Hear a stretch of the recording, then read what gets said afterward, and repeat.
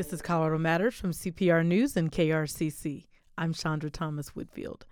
The next mayor of Colorado Springs will be either Yemi Mobolade or Wayne Williams. Ballots in the city's runoff election are due May 16th. Today and tomorrow, we'll hear from both candidates. We'll do this alphabetically, Mobolade first. He's a political newcomer and small businessman. He spoke with KRCC's Andrea Chelfin. Yemi Mobolade, thanks for coming in to speak with us. Thank you for having me. It's a joy to be here. Let's just jump right into it. Why do you want to be mayor? I love this community, and I have the leadership that is needed in these times. Leadership matters. And when you look at the issues that are in front of us, I'm talking about our public safety crisis, our aging infrastructure, and just the overall economic vitality. You need a leader with proven ability to bring the best people around the table to solve problems. And that's what I've demonstrated in this city. And I believe there's a new way politics can be done that doesn't require experience in the ballot. And that is the genius of President Reagan's leadership. In his words, he said, "I'm not a politician.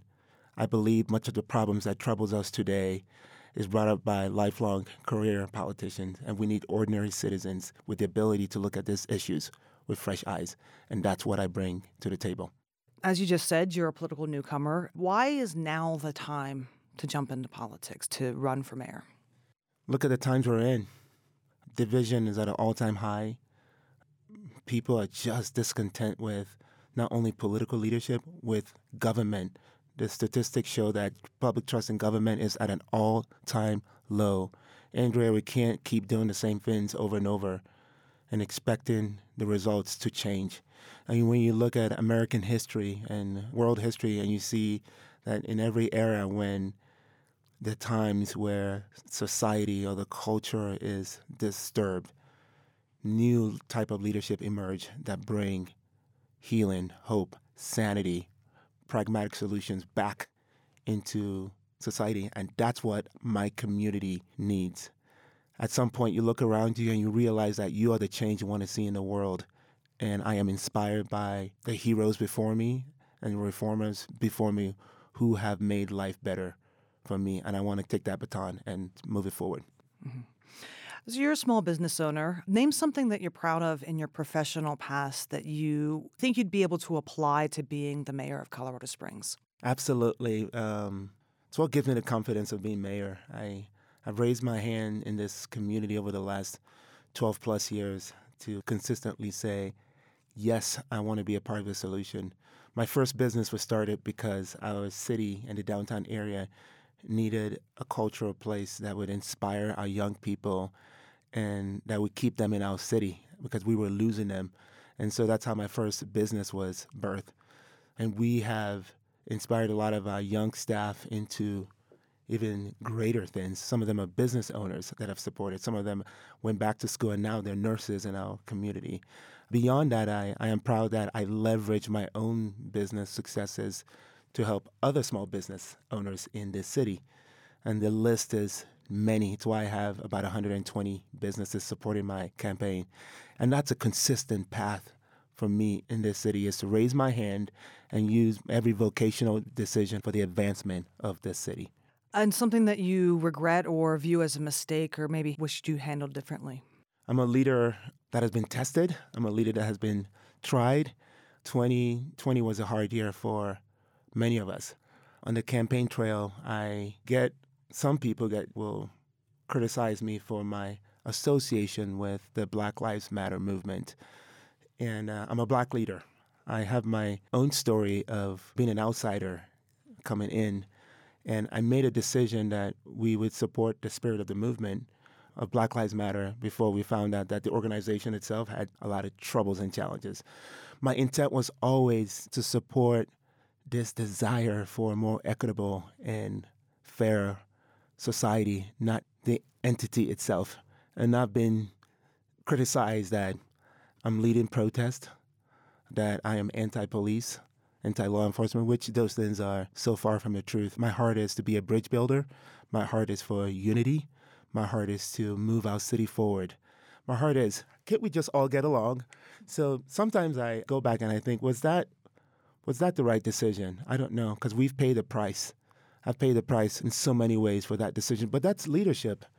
You take a risk, you correct course, and you make the best of it. And that's what I'm really proud of. It's not the challenges that I've had, but how we have made the most of it and the best of it. And so just talk about that for a minute. KRCC sent surveys out to all of the candidates for the general election, and you identified public leadership as the number one challenge facing the next mayor of Colorado Springs. Explain what you mean by that and why you think it's the number one challenge. Right. If I remember correctly, in the survey, I mentioned the 3 essential functions of government. According to the city charter, your mayor is tasked with providing a safe city. Your mayor is tasked with ensuring that we have access to clean and safe parks. I'm a parent of 3 young kids. We depend on the parks and playgrounds. And your mayor is also tasked on ensuring that you can navigate this city well. So public safety, public parks, and public infrastructure. Public safety is at the top of the list for me because that's what we're consistently seeing on the polls, Andrea. My team and I have attended almost 90 meet and greets and knocked on over 25,000 doors. So we hear about public safety. But here's why I add a 4th P, public leadership. We cannot get any of those things done if you don't trust your government, if your government is not transparent, and if you don't feel like your government is accessible. So leadership matters. We are facing historic lows in trust in government. I want to change that. I want to redeem that. I want government to be more transparent. I want government to be more accessible. I want the mayor's office to welcome voices from all neighborhoods. I want families from all pockets of the city to be represented. It's why I put that 4th P, public leadership, because we cannot get anything done without good leadership. And it's why I'm running. And speaking about public safety, in this survey that we sent out, you highlighted tools, training, crisis intervention, Yes, personnel numbers, and retention efforts. Just a blanket, how are we doing? How are we doing? Not great. We're okay. We're okay. And this is why leadership matters, Andrea. We're not having the real questions. What you will hear on the campaign trail, what you hear from the current administration is recruitment, recruitment, recruitment. Yes. And if we don't close that back door, we're going to be recruiting for the next 10 years. Bottom line. I've learned that morale is low. I've learned that there's some conversations to be had. The weight of the badge is heavy. And this is making me emotional, because I'm a Black leader, so I sit in the middle of my desire to humanize the badge and at the same time be a bridge to our communities that don't trust the badge. If we don't do that work, we're never going to catch up. Our residents are still going to be on hold when you call 911. Some of your calls will not get top priority because we're still short 70 people. I have seen firsthand the realities of the job, and there are a lot of people that don't want to do it. So we have to tell the other side of the story and be able to champion the good work that has been done. And one of the things I want to do is, as an employer of people, I understand what good culture looks like. I understand what it looks like to boost morale. I have made those mistakes. And when I didn't fight for company culture, we suffered for it. And I'm a leader in the arena who has succeeded in being able to build a great team. And I will be bringing those expertise into our law enforcement department.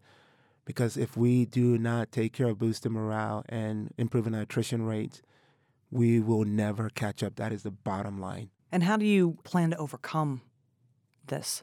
Right. Number one is recognition for exemplary performance. So I mentioned telling the other side of the story.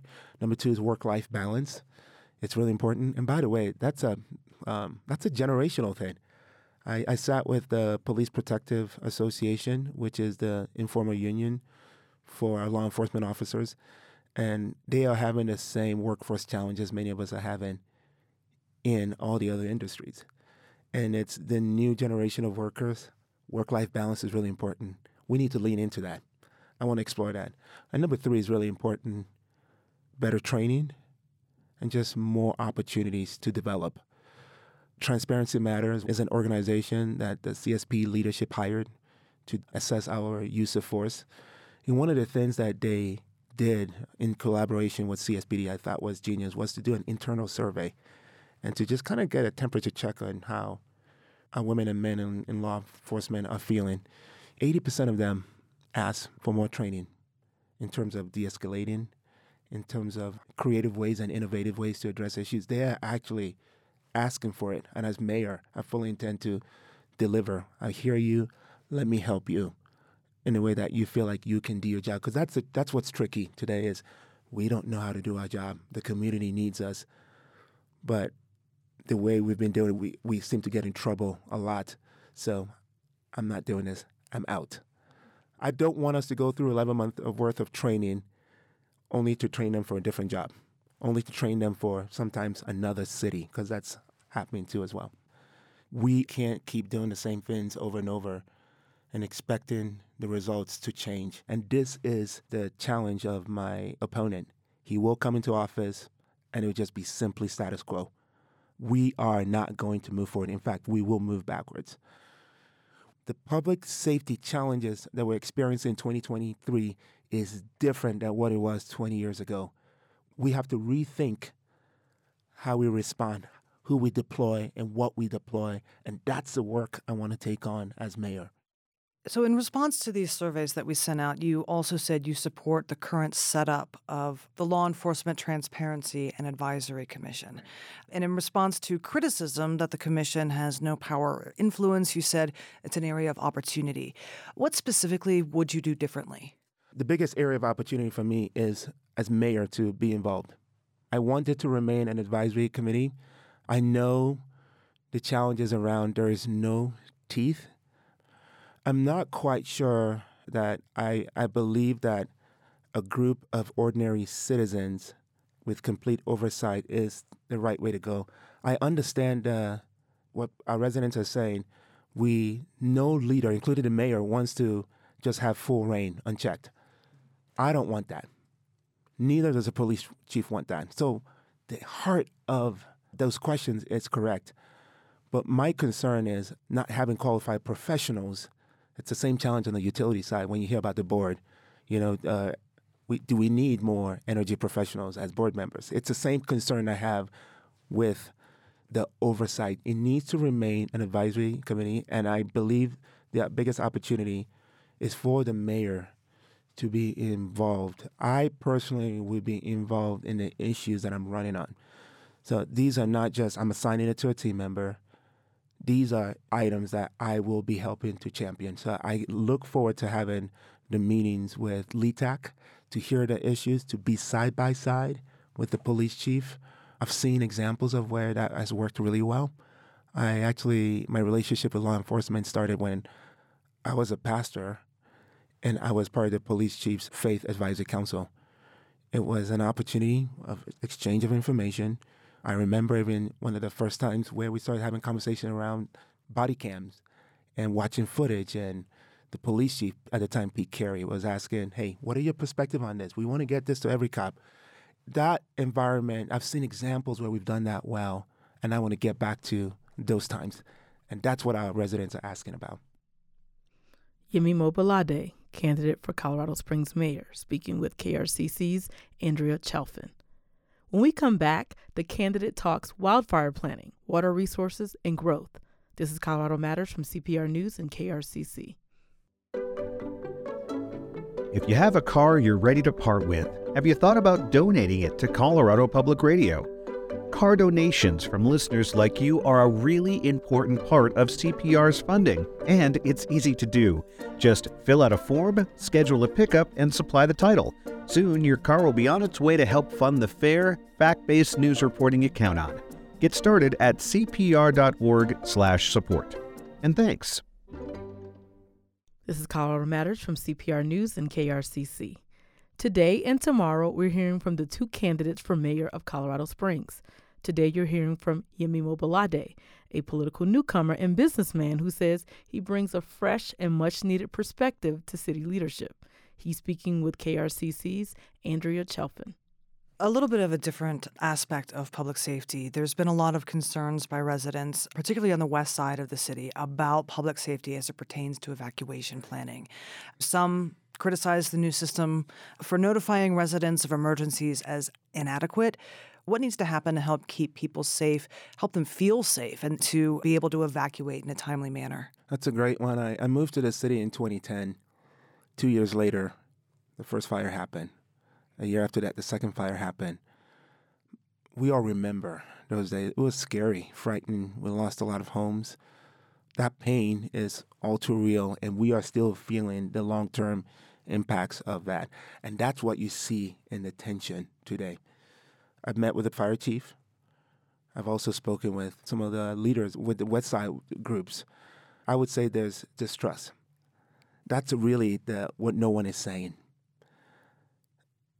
And I've told this to the West Side group. This is the Reagan-style comment that I'm making. The ability to look at the issues with fresh eyes, with no preference for a group or any kind of special interest, to say, what is the best decision for our neighborhoods? And how can government shift and adapt? The alerts I've heard are not working. I don't know what that means. Those are things I want to take a second look at, but this community has my commitment that my decisions will be what's best for our neighborhoods, because that's what government, that's why we exist, is to serve them. So that's an area of a strong opportunity for me, and I've already started that dialogue with our fire department leadership. And so that's how we've been making those decisions. Here's the thing. I know that as a leader, not everyone is going to agree with my decision. But one of the legacies and the marks of my leadership will be that Yemi listened to us. And Yemi did the hard work of coming to a solution. I didn't like where he ended, but I appreciate him listening to us. And that just comes from being in the hospitality industry. This also plays into the development question, right? You know, you've talked a lot about responsible growth, and in terms of high density development, mixed use, and so forth, there are a number of proposals in some of our most at-risk areas. And I'm wondering how you feel about developments on the west side, for instance, where it is some of the most at-risk areas.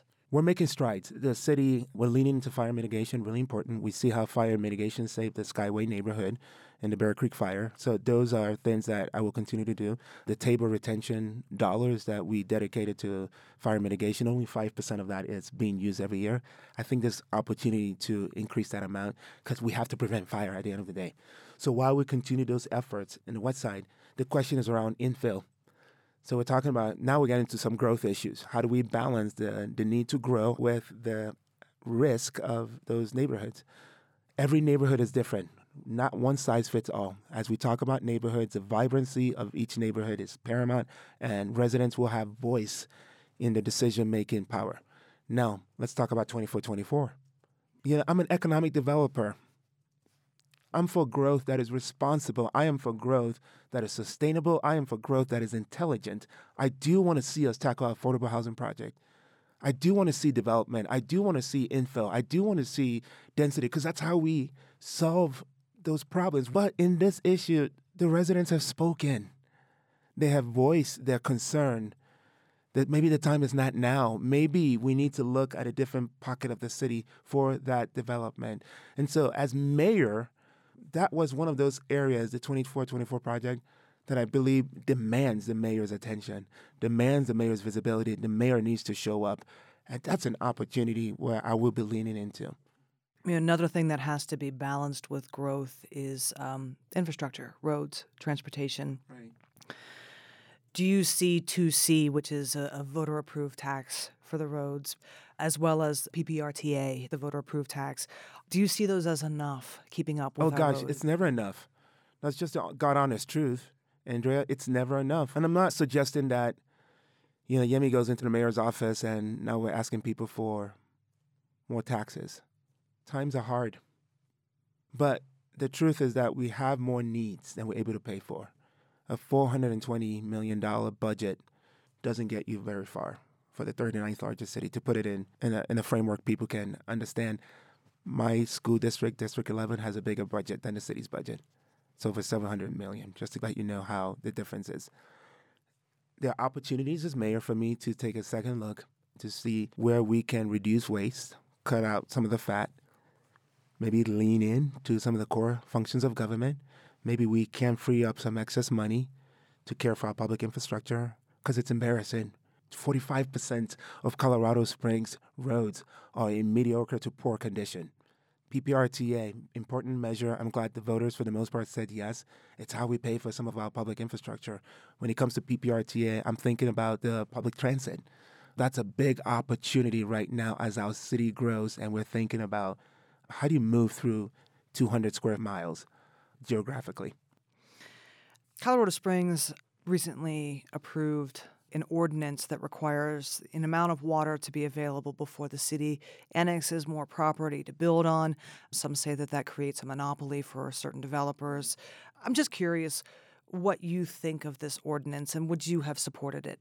Right. Some say it creates a monopoly. Some say it's an anti-annexation plan. Some also say it protects our water resources. So you have different perspective and opinions in it, and they're all valid. As mayor, I need to hear all these. The problem is, what's the real problem we're trying to solve? And Andrea, I fully intend to separate the water issue from some of the development challenges that it's caught up in. All the residents, we are just kind of watching all this happen, and we're trying to figure out, what is it? Can we annex or can we not annex? Do we have enough water or do we not have enough water? These are all questions I intend to answer. So 128% rule, it's a great starting point for the conversation that should have started 20 years ago. Now, it requires time. It requires that we understand the true implications of it. And this is the second thing I'll say. Annex COS is in the works.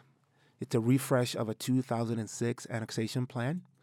We need to go back and look at some of the wisdom in that document. It's a framework that helps us identify the policies around decisions of annexation. Because the question isn't, do we annex or not to annex? The question is, how do we get to a place of decision? So 128% is one of those criteria.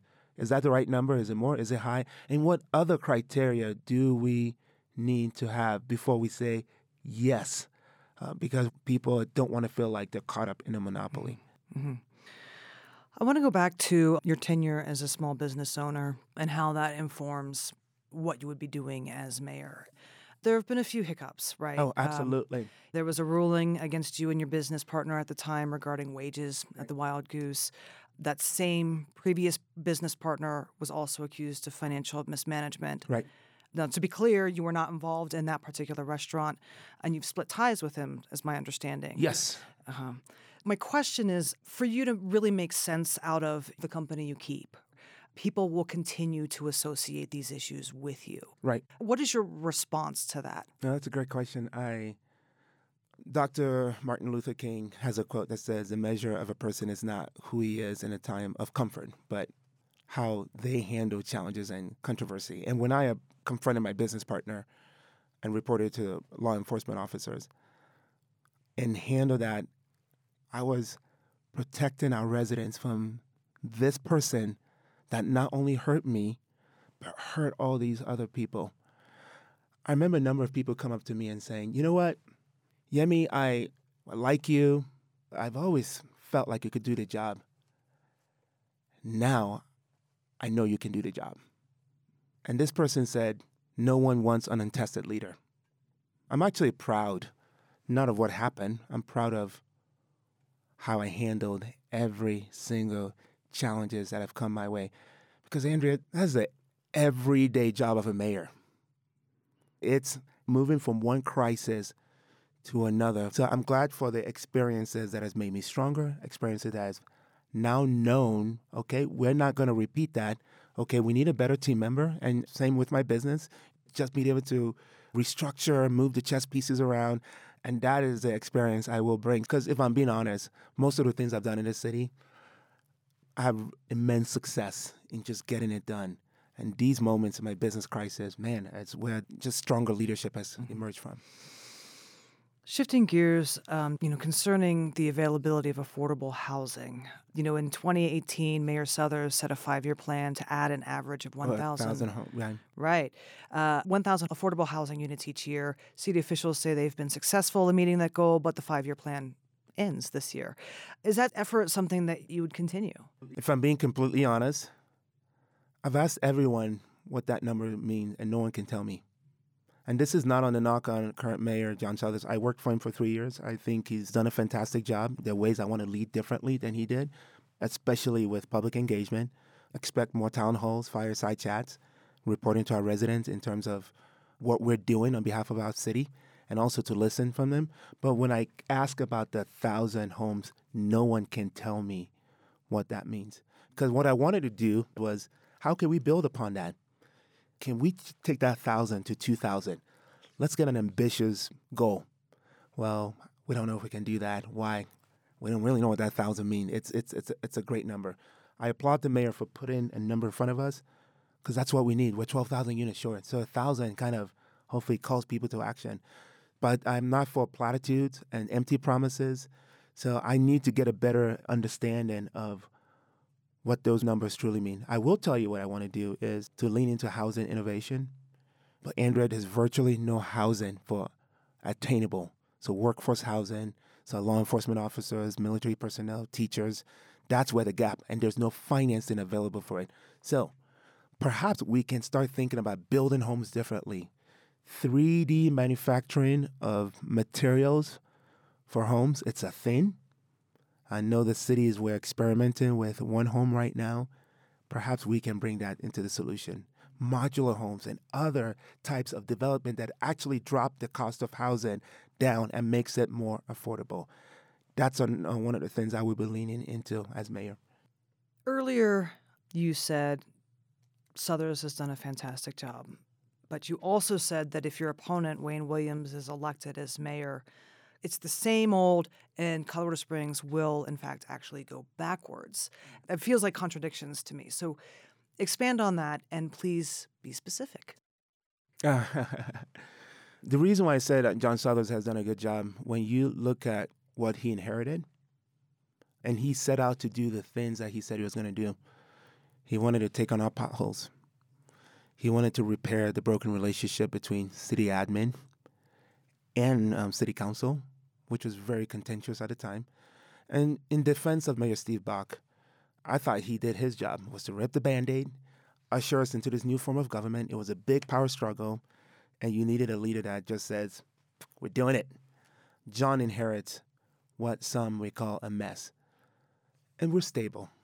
We're fine. But I don't believe we're great. I have literally heard from people who say my opponent will just be status quo, may not even be a good version of John. The areas of opportunity from the mayor's office where John could have done a better job is just public engagement. I believe John's leadership was poised for where we were 8 years ago, and that's why I give him, say he did a good job.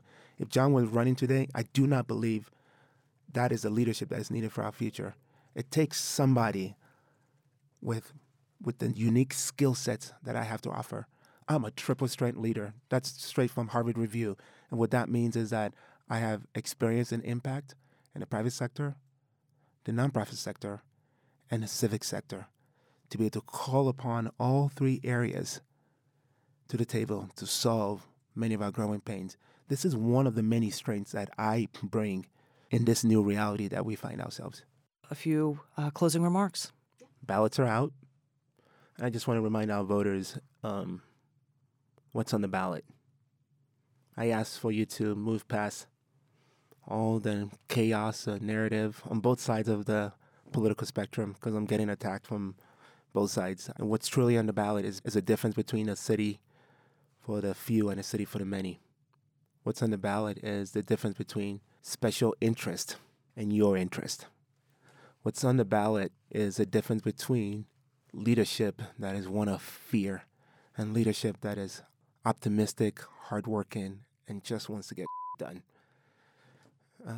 And with that optimism, I believe that even though the problems that are facing our community are tall, It's nothing we can't solve with strong leadership and collaborative leadership that actually puts our residents and families first, your interest. And it's why I'm proud to have run the campaign that I've run. It's hard work, make no mistake about it, to do 90 meet and greets and make a case to the residents and knock on thousands of doors and listen and learn and listen and learn and tweak your strategy and tweak your policies because you're responsive and adaptive to the needs of a resident. That's what you can expect from the future of your mayor. I ask for your vote, but even more importantly, vote for your city, vote for Colorado Springs.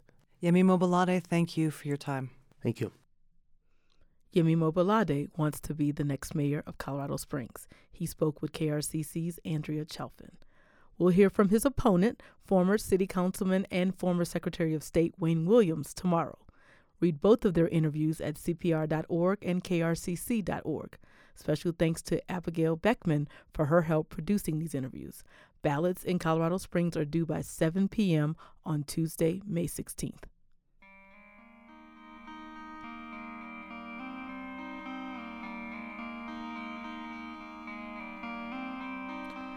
When we come back, a decade ago, a high school student in Boulder envisioned a smart gun. Now he's created one. This is Colorado Matters from CPR News and KRCC.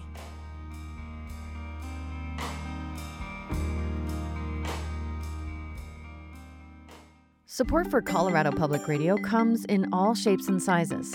You might give monthly as an evergreen member or contribute during fund drives. Maybe you donated your car or gave a gift of stock. For all the ways you support CPR, thank you so much. Your generosity is deeply appreciated. Thank you for bringing trustworthy news and timeless music to listeners across Colorado. Explore all the ways to give at cpr.org. Click on Support CPR. This is Colorado Matters from CPR News. I'm Chandra Thomas Whitfield. We're hungry for solutions to gun violence. One idea comes from a new type of gun maker. A Colorado company is starting to sell guns that are designed to prevent accidental shootings. The founder has been working on this idea since he was in high school, right here in Colorado, in Boulder to be exact. Kai Klepfer, welcome to the show. Thanks for having me. This is actually a welcome back because we first talked to you about this when you were 17 years old. You're 26 now. Yep. What does it feel like to finally be bringing this technology to the market? It's honestly super exciting. This has been a passion project of mine for, over 10 years now. Obviously, having started working on it in high school and then spent some time working as a research project, spent some time working on it at MIT, ended up dropping out of MIT, founding BioFire, as a full-time business out in Boston, then moving back out here to Colorado. It's been a wild journey. Getting to finally talk about what all the work we've been doing and the solution that we're bringing to market is just super exciting. Yeah, so you just drop out of MIT, It happens, something most people can't say. Yeah, so I still don't always recommend it as a general solution, but in my case, it was pretty clear that trying to do the 100-hour week job of running a startup and the 100-hour week job of being an undergrad at MIT, doing both at the same time is unfortunately just sort of fundamentally impossible. Wow. Well, let's explain the idea. So your company is called BioFire. That's correct. Yeah. You're selling guns that you say will help prevent people shooting someone by accident. They're also supposed to help prevent someone using a stolen gun. Explain that. Totally. So what BioFire is building is the BioFire Smart Gun. So this is basically, it's a handgun that has a built-in biometric lock. Anytime that the owner or someone the owner's chosen is not holding onto that firearm and intending to use it, the firearm is fully locked. And at the same time, it's also instantly accessible. As soon as you pick that firearm up, it recognizes your biometrics, either using fingerprint or 3D facial recognition, and then it stays unlocked for as long as the user is holding on to it. I think our big focus is in particular around children finding guns in the home, teenagers getting access to firearms, all these use cases where gun owners are not looking for their children or for others to have unintended access to that firearm. What about suicides? Do you think it could help prevent suicides? In certain cases, yes. In particular for teenagers. And I certainly don't think that the BioFire Smart Gun is going to change whatever's happening in that teen's life that's having them look to commit suicide in the first place. But suicides that don't have firearms present tend to be substantially less lethal. And so substantially improves the chance that they might be able to survive that suicide attempt, get help, get treatment, or ideally not even look to commit suicide in the first place. So I would say in particular, teenage suicides for sure. We've heard from other public health experts, et cetera, that we see a potential for impact there. And then to a lesser extent among adult suicide, many of those, a minority, but many of those cases are with folks who are maybe using a firearm from a relative or something like that as well. So any sort of situation where that firearm is being used against the owner's intentions is a case where we think we could have an impact. In the example you mentioned of a teen suicide, so the gun would be owned by the parent. Correct. So basically, they can't take their, say, dad's gun and use it because it's for the dad. Correct, yeah. So even if the teenager got access to that firearm, it would be fully locked and unusable. Well, I'm just curious, can the gun be used by more than one person? Yeah, so the owner has the ability to add and remove other users, and they can even actually factory reset that firearm and sell it to somebody else if they like. Wow. Now, what are the limits of this? As we think of the big picture of gun violence in our communities, what can't be solved by so-called smart guns? The main areas that we do not see sort of major impacts for smart guns is mostly around violent crime.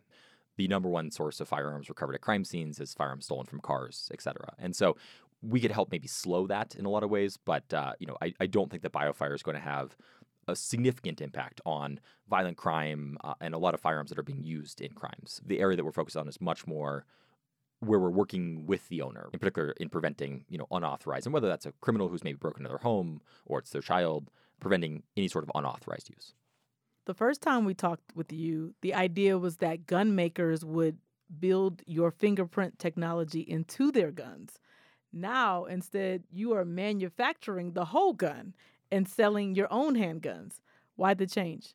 Over the 10 years that I've been working on this, it's gone through a lot of evolution, right? From a science fair project, obviously, to an independent research project, to actually looking at, hey, how could we build a viable company around this? The number one concern that we've heard from our customers, the number one question has been reliability, right? Like if I'm going to introduce this additional technology into my firearm, it needs to both be, I need to trust that it's always going to be locked when my kid finds it, but I also need to trust that it's always going to unlock, if I do need to use that firearm in some sort of home defense situation or something like that. And so with that, we found that what I would call like a retrofit kit, right? Some device or technology that maybe is incorporated into a traditional firearm or is like an accessory that gets attached to the firearm. None of those were particularly reliable. And so we ended up building the entire product, the entire firearm, and really actually the entire experience because that's how we felt we could best serve our customers. And in particular, that's actually the only way that I found that we could build a product that was reliable enough that people could actually trust it with their life. Under the hood, it's a pretty sophisticated piece of engineering. Well, you keep mentioning reliability. How did you test that?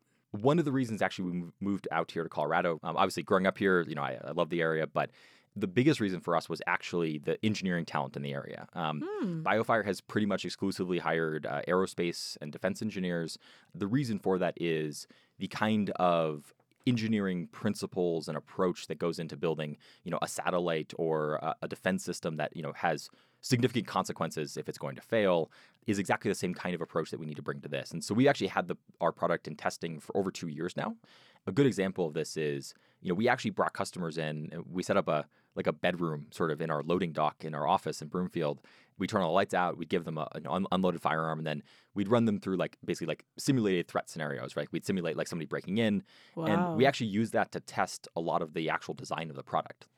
Now, I understand that you've been able to get venture capital funding for this company. How'd you secure that? That's been the work of a lot of years of relationship building.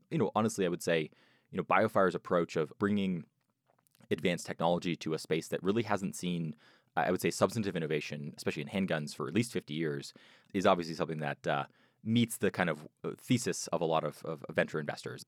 Now, you mentioned 50 years since substantial innovation in gun making.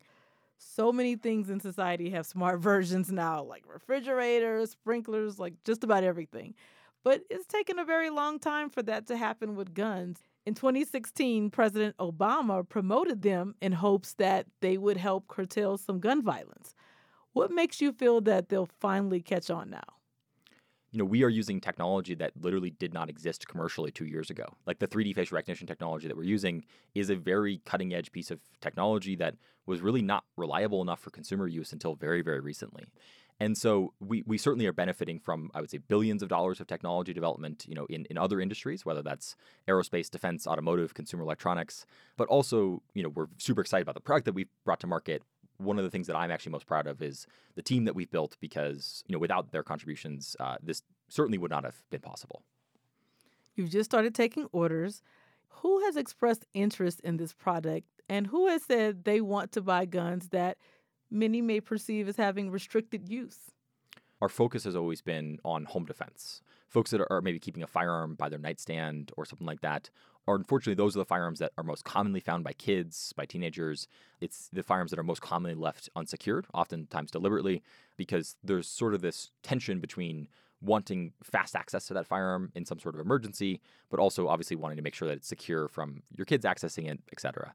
BioFire does not see this as some sort of panacea or like unilateral solution. There are certain kinds of gun owners who, we've seen, I would say, a lot of interest in this technology and this product for, and there's others where, it's maybe not as good of a fit. And that's great. Like, we're not saying that this should be the only product available. In fact, we've argued against and lobbied against like mandates for smart gun technology in the past. I think there is a huge population of American gun owners who see this as very positive, and there's others who don't. And that's great, right? There's lots and lots of other firearms in the market that will probably meet their needs better. You've been working on this for a decade, since high school. A little bit over a decade, yes. Yeah, over a decade. Yeah, it's crazy. What kept you going? Like, why are you so passionate about this? I actually started working on this right after the Aurora Theater shooting. Wow. And for me, that was really the first time of like, wow, like these sort of events obviously are horrific and impact our community and something we should be doing something about. And so even from the very early days of thinking about it as a science fair project, just to be very explicit, like I don't think our product would address the particular events that happened at Aurora. But as I started to dig in, I realized that the sort of everyday, drumbeat of, hundreds of Americans who are losing their lives to firearm suicides and accidents, I think is something that is very, very challenging to address via sort of any other method, right? Like regulation, et cetera, whether you support it or you don't. I don't really think from a practical perspective is going to have very much impact on events that already nobody intends to have happen, right? Like there's no gun owner I've ever talked to who wants their kid to find their gun. And so, when starting to think about this concept of a smart gun, like, back in 2012, like, obviously I was not the first person to think about this. James Bond has a smart gun, right? It's been science fiction forever. It was, for me, really, through every hurdle, and definitely there's been challenges along the way for sure, but through every hurdle and every sort of next milestone, it's very much been, there's a light at the end of the tunnel, right? And I actually think we can make this happen. And I would definitely say, for me, that's been the driving factor of like, hey, like, I think we have by far the best opportunity to bring this product to market, to make this technology available to Americans. And I think we sort of need to do that as part of addressing a, in some ways, sort of uniquely American challenge. Yeah, and you bring up an interesting point because I will say, even as a journalist, I dug into the public health data for other projects, and it was eye-opening to see where the actual gun deaths are. So it's interesting that you bring up that data, that we have this perception that it's about the mass shooting or the intruder. But, I actually did a project when I was in Georgia and found that more people in Georgia at that time killed themselves than were killed by other people. So we do have to look into the data and see what the numbers show. Absolutely. And as an engineer and someone who's always been very inclined towards the data side, that was the really striking part. And again, if we can save one kid's life, I do think that's an outcome I would be happy about. Well, clearly you have determination. You began working on this as a teenager, and now 10 years later, you have this product coming out on the market. How do you think this issue of gun violence has changed or not changed since you've been working on this? I would say my unfortunately somewhat pessimistic view is I have not seen much change. I think there's been more and more attention around the issue, for sure, and I think that's certainly a good thing. I would say at the same time, firearms as of 2020 are now the leading cause of death for children and teenagers in America. There doesn't seem to be any obvious trends of reducing the number of folks that are being killed and injured by firearms. And so certainly I think we should be pursuing any solution that actually would have impact. Certainly I think that offering the option of technology is certainly one of those solutions. What advice do you have to other young people who want to pursue an entrepreneurial dream? Is there one thing that they should know for sure before jumping in to develop their own ideas? The number one thing for me is iteration and fail fast, I would say. And that's a bit cliche, but I do seriously think, the vast majority, 99% of startups fail. And so I talked to a lot of folks that are considering dropping out of college, et cetera. I can't say that's never a good idea because it worked out for me. But at the same time, increasingly at a lot of universities, and not just MIT, right? I've been involved in some of the programs, here at CU in Colorado. And, there's a lot of opportunities to, I think, get involved in entrepreneurship, get involved in this, and learn a lot of the fundamentals around how to develop a good business plan, a good idea, and in particular test whether or not those are ideas, from a very early perspective. And so, if you're at college, in your college environment, entrepreneurship centers, things like that, or even if you're not, for me in high school, there was still a lot of resources. I was actually able to go to CU as a high school student and participate in some of their entrepreneurship courses and things like that. And so there's a lot of opportunities out there, I think, and they don't cost any money, right? It's all mostly free resources. And I say definitely take advantage of that. Kai, thanks for talking with us. Likewise. Thanks for having me.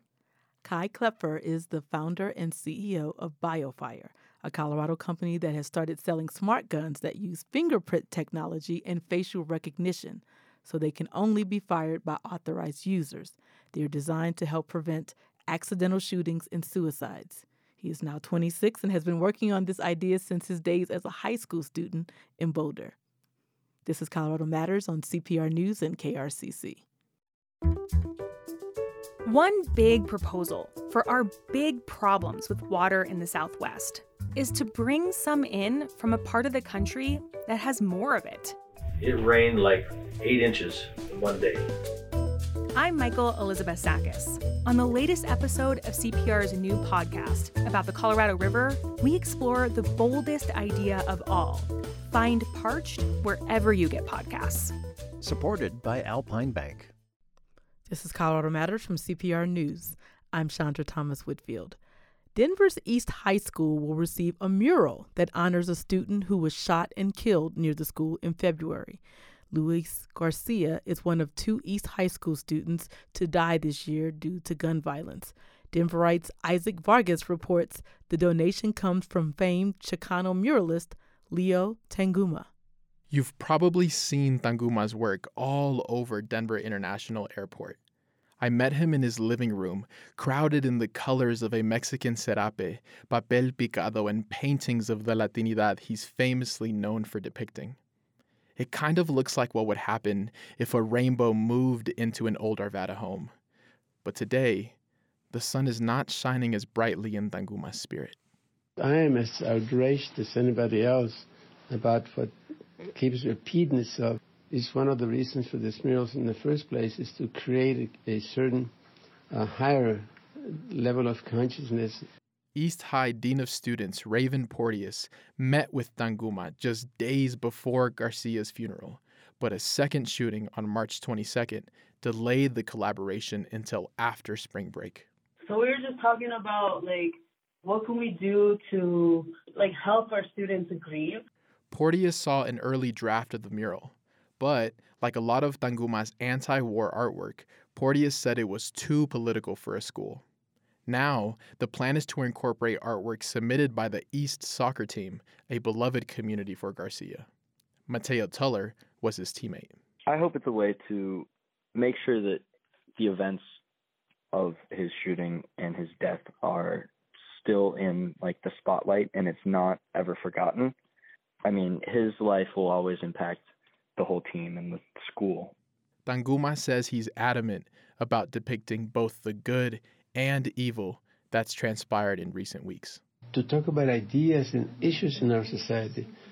Paint our culture and the beauty of our culture and our history, but our current state is one that should be addressed by artists, I think. Artists should have a point of view regarding issues in society. The mural will be sponsored by the Chicano Humanities and Arts Council. Isaac Vargas, Denverite. Thanks for joining us today, and to the Colorado Matters team. Tyler Bender. Carl Bielik. Anthony Cotton. Pete Kramer. Andrea Dukakis. Rachel Estabrook. Michelle Fulcher. Matt Hers. Tom Hess. Michael Hughes. Chris Ketchum. Pedro Lumbraño. Shane Rumsey. Ryan Warner. And I'm Chandra Thomas Whitfield. This is CPR News and KRCC.